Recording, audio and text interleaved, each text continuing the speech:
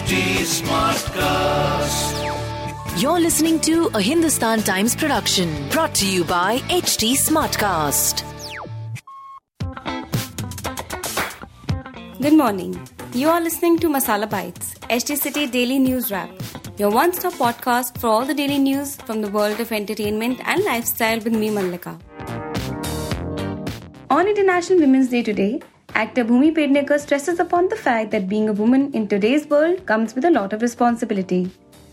While she is all for celebrating women, their achievements and their strengths, she adds, "We have come a long way, but even now, women have not been able to achieve the equality they deserve. Generations have fought for the kind of freedom and independence we have today, and we have to do the same for our children." The actor insists that the measure of a woman's empowerment today is subjective. "If I talk about myself, I feel empowered as I was born in a liberated family. But when I step out into the world, I realize I'm very privileged. There are women who even today don't have any basic needs and rights. Overall, we are far from being equal to the opposite sex," says Pednekar. Actor Anupriya Goenka has seen both the corporate and film world from close quarters, and the one conclusion she has come to is that there still appears to be an imbalance between the way men and women are treated. "There are many issues close to my heart related to equality between both sexes, how women are thought to be the lesser sex, and how they're not given equal opportunities. There are many stereotypes attached to them, even today in our workplace, pay disparity being one," she admits.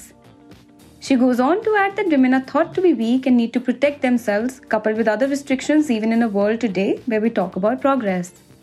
Goenka says, "We are still taught to mind how we talk, dress, behave in a society so as to not give wrong cues.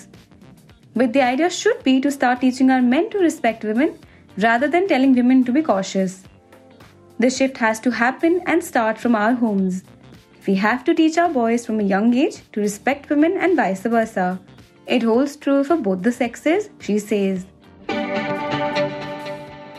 Abhinav Shukla feels that Bigg Boss 14 runner-up Rahul Vaidya was undeserving of a spot in the top 2. In an interview with Pink Villa, Abhinav said, "Rahul Vaidya did not deserve to be on the top 2. He was the one who had quit the show midway. He was the one who left the house. But I think he went outside and saw it all, understood how his fan following was growing, and that is why he re-entered the house after regaining his lost confidence." Abhinav said that Rahul's advantage was unfair to the other contestants who were a part of the game show since day one. He further said that he would have been more deserving of a spot in the top 2. To read more about the news briefs I shared, please pick up a copy of Hindustan Times today.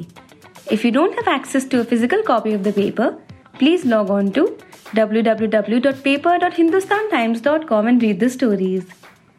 Do like and follow us on HT Smartcast. We are present on Facebook, Instagram and Twitter. To collaborate, write to us on podcast@hindustantimes.com, and to listen to more podcasts, log on to htsmartcast.com. Thank you. This was a Hindustan Times production brought to you by HT Smartcast. HT Smartcast.